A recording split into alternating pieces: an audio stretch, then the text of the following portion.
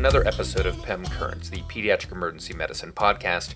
As always, I'm your host, Brad Sobolewski, and this is episode 7, the final episode of the fracture season. As is the case with previous episodes in this season, I've partnered with Cincinnati Children's to offer CME and MOC Part 2, details in the episode notes and on pemblog.com. Alright, so we're going to talk today about foot and toe fractures. As a reminder, I would take a listen to the TIB-FIB episode for a review of the neurovascular assessment of the lower extremity. So just a little bit about foot anatomy, because I feel like maybe I missed a podiatry elective somewhere, but I don't know this as well as other parts of the body. So let's just talk about the structure of the foot and then move on to individual fractures and injury patterns, and I think that's a good way to structure things. The forefoot contains the metatarsals and the toes. The midfoot is the navicular, the cuboid, and the cuneiform bones. The hindfoot is the talus and the calcaneus. The Lisfranc joint separates the forefoot from the midfoot. And you probably heard of Lisfranc injuries if you are a fan of American pro football. In general, most kids with significant foot injuries will refuse to bear weight. You definitely always want to do a good neurovascular assessment and look for open wounds and compartment syndrome. If a foot fracture happens from a fall, look for other injuries, like a calcaneus fracture and lumbar spine fractures going together, for instance. In general, x-rays of the foot include AP, lateral, and oblique views. Most injuries are stable, don't require surgeries, and do fine with elevation and ibuprofen, along with splinting immobilization and follow-up with orthopedics. Let's start with the forefoot and talk about metatarsal fractures, because this is where you're going to see the majority of foot injuries in children. Less than 5-year-old, the most common metatarsal fracture is the first. In older children, the most common is at the base of the fifth metatarsal. A third of all metatarsal fractures are in the shaft and distal portion, and then the other 2/3 are in the proximal shaft. Axial load, abduction injury, and crush injury are the three main mechanisms where metatarsals are broken. Stress fractures are seen in runners, and they're usually the second metatarsal. Obviously, kids with a metatarsal fracture are going to have pain and difficulty walking or refusal to bear weight. Just like in the hand, you're going to need to look for rotational deformity. So if the nails are not in the same alignment of the opposite foot, take both shoes off, so you should be worried about rotational deformity. Obviously, call orthopedics for open fractures, significant crush injuries, compartment syndrome, neurovascular deficits, displaced Salter-Harris 2 fractures, all intra-articular Salter-Harris 3 and 4 fractures, a metatarsal that's angulated greater than 20 degrees, which is relatively rare actually, an acute proximal diaphyseal fracture, that's the Jones fracture, I'll talk about that in detail in a little bit, and then fractures of multiple metatarsals. Most metatarsal fractures are usually managed non-operatively. Kids can be placed in a cast boot or short leg walking cast and see orthopedics within about 10 days. In general, the boot is preferred over casting immediately to avoid pressure ulcers and the low risk but present risk of development of compartment syndrome. Children usually end up getting immobilized for about 4 to 6 weeks. Talk a little bit more about Jones fractures. Now, these are acute fractures of the proximal diaphysis of the fifth metatarsal most often, and they have the highest risk of non-union among all metatarsal fractures that you're going to see in kids. So in a recent study from Mahan, they noted that the distance from the proximal tip correlates with the need for surgery. So when you look at the fracture, how far is it from the proximal tip of that fifth metatarsal? So between 20 and 40 millimeters, or 25 to 50% of the overall metatarsal length from the proximal tip, that's got the highest risk for surgery because that's really the true Jones fracture. So you want to do a little bit of measurement or assure that radiology's done that. And if you're unsure or you think it's a Jones fracture, that's the one that you're going to want to call ortho on. Otherwise, you probably don't need to call them in the ED and you can have them follow up. Second metatarsal stress fractures, which I talked about earlier in the context of runners, usually get better if the patient stops doing what causes them. Those are actually tough to identify in the ED, and sometimes patients see those on follow-up when they get MRIs or other types of pictures. Moving further down the foot, let's talk about toe fractures. The first phalanx or the great toe is the most commonly fractured toe. You can see Salter-Harris 1, 2, and 3 fractures, as well as comminuted crush injuries. Non-displaced toe fractures heal really well within 2 to 3 weeks. So you can buddy tape them and definitely put a pad, gauze, or some foam material between the toes so you don't get skin breakdown. Or you can do a hard-soled shoe, that cast shoe, and ibuprofen is really sufficient for pain. A patient that has a Salter-Harris 3 or 4 of the great toe, and especially ones that are kind of intra-articular, those will need ortho for pinning, and those are relatively rare in the pediatric population. Displaced Salter-Harris 2 fractures, seen a bit more commonly than those 3s or 4s I just alluded to, may need ortho and reduction if the following criteria are met. So you've got more than 20 degrees of angulation in the dorsal plantar plane, more than 10 degrees of angulation in the medial lateral plane, or more than 20 degrees of rotational deformity. And again, for rotational deformity, take a look at the position of the nail, the adjacent toes, as well as the other foot. So if you do need to reduce a toe fracture, especially that great toe, you kind of move the fracture fragments in the opposite direction of the force of the injury. Reducing a fractured toe is generally relatively easy, but if you can't reduce it, you may have tissue interposed in the fracture plane, and ortho is going to have to deal with that. Fractures can be associated, just like in fingers, with subungual hematomas, and these are usually when an object is dropped on the toe. You can trephinate if there's a small accumulation of blood and the nail still in place, versus removing, repairing, and then replacing the nail. If you've got a fracture at the distal toe and you've got a subungual hematoma, consider that an open fracture, and I would put that patient on PO antibiotics. Cephalexin, Augmentin, clindamycin are all good choices. All right, so let's move further up the foot to the mid and hind foot, and we'll start with the talus, because the talar neck fractures are the most commonly seen fractures in the mid and hind foot. These have a much greater likelihood for significant disability in the long run.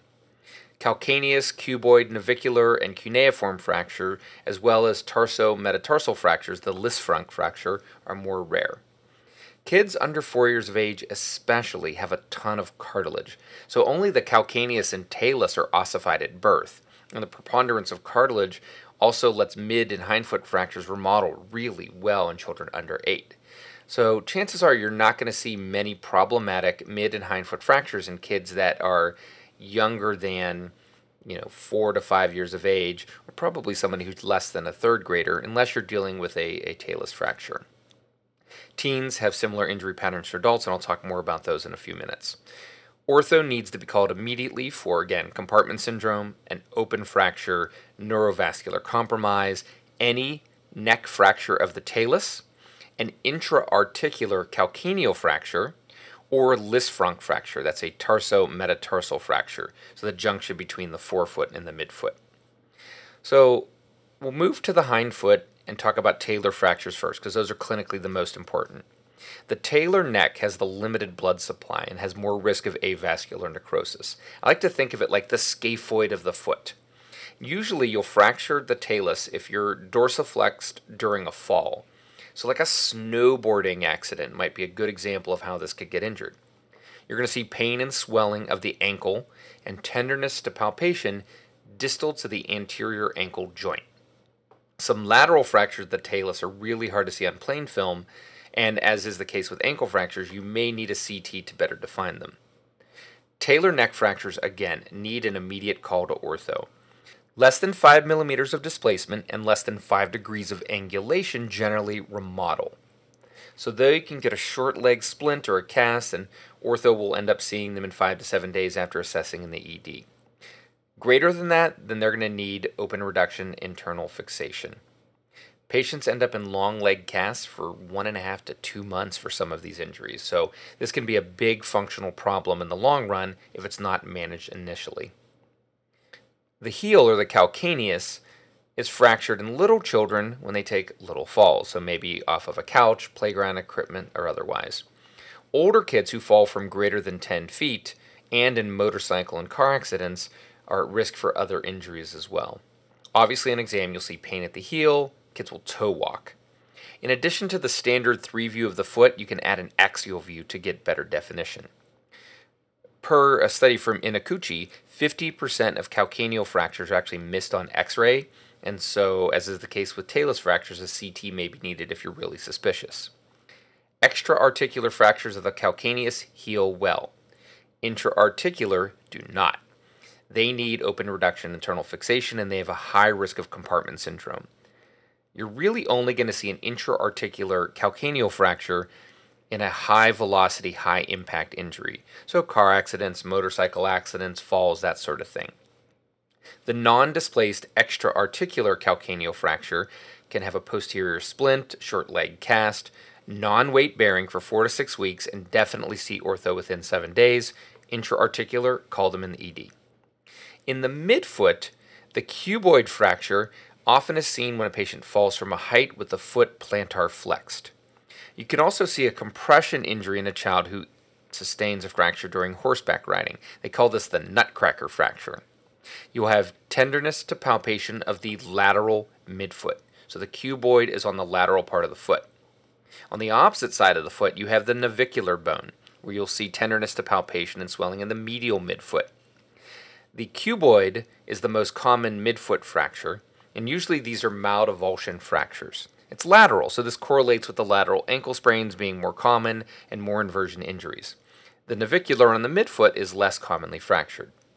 Know that the initial x-rays of either of these bones, the cuboid or the navicular, may be normal looking, so persistent pain should prompt re-x-ray in about 2 to 3 weeks. Avulsion fractures of the cuboid or navicular can be splinted with a short leg and see ortho within about 7 days. Others call them from the ED, that nutcracker injury, that horseback riding injury that can lead to disability long term. So if you're unsure, definitely talk to ortho. Now let's talk about these tarso-metatarsal fractures. This is the Lisfranc injury. This is a high impact injury. So you see them happen in professional athletes because they're running very fast and giant people are falling on them. In kids, a classic story would be a child who's trying to stop a bike or a motorized scooter with their feet alone. So they put their foot flat on the ground with a sole on the ground, and then their foot gets dragged back, so there's violent plantar flexion of the foot. On exam, you're going to see tenderness to palpation and lots of swelling in the medial midfoot. These are significant injuries. X-ray is going to be challenging to see really what's going on, and they're going to need CT scans to define the fracture and dislocation complex. If there's a small degree of displacement, so less than 2 to 3 millimeters, they can be immobilized alone and casted for 3 to 4 weeks. If they're displaced, they need to be reduced in the ED and maybe go to the OR. The long-term risks of Lisfranc injuries are less likely than in adults, but the biggest risk overall is forefoot ischemia and skin necrosis, which I do not have to remind you are both bad. Alright, so that's all that I've got for fractures of the feet and toes. The most likely one that you're going to see in the ED is a metatarsal fracture. And remember that most of them do very well, and unless you have an open fracture or lots of angulation, the only one that you really need to call ortho for is the Jones fracture. Look for displacement and rotational deformity in toe fractures. Know that the talar neck fracture is a high-risk fracture for AVN, again, like the scaphoid of the foot, and that mandates an orthopedic call in the ED. The heel generally does really well, but high-impact fractures like falls from a height can be associated with other injuries, and intra-articular fractures definitely need to be managed by ortho. In the midfoot, the cuboid is the most common fracture, and they're usually malavulsion fractures managed conservatively. And the dreaded Lisfranc fracture, that tarso-metatarsal fracture, can lead to ischemia of the forefoot as a high-risk injury that needs immediate orthopedic consult. Well, I hope you enjoyed the fracture season of PEM Currents, the Pediatric Emergency Medicine podcast. Over these past 7 episodes, we've talked about various injuries to the skeleton, ranging from radius injuries to supracondylar fractures of the humerus, all the way down to the femur, tibia, and foot. This season was my way of celebrating 7 years of blogging and podcasting, and I hope you enjoyed it. I would appreciate any feedback that you can give, whether it's about the content, the offering of CME, or whether I should do series like these in the future. Check Check out pemblog.com for more great educational content. Follow me on Twitter at PemTweets and check out the Facebook page. For Pem Currents, the Pediatric Emergency Medicine Podcast, this has been Brad Sobolewski. See you next time.